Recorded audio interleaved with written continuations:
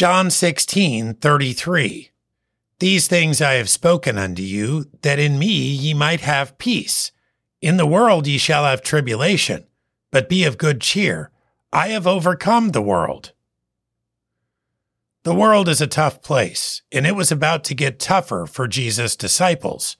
Not only would he go to the cross and be crucified, but even after his resurrection, they would face nearly constant persecution.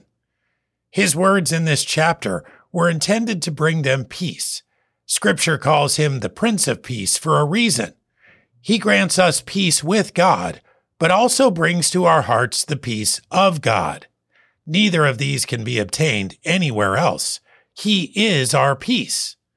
All men have tribulation in the world, particularly those who live in a godly way. But we can have good cheer. Jesus is our victory.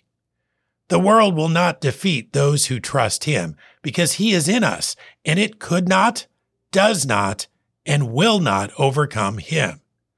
Death has no sting, and the grave has no victory for those who have faith in Christ, those who follow the overcomer. John 16:33. These things I have spoken unto you, that in me ye might have peace. In the world ye shall have tribulation, but be of good cheer. I have overcome the world.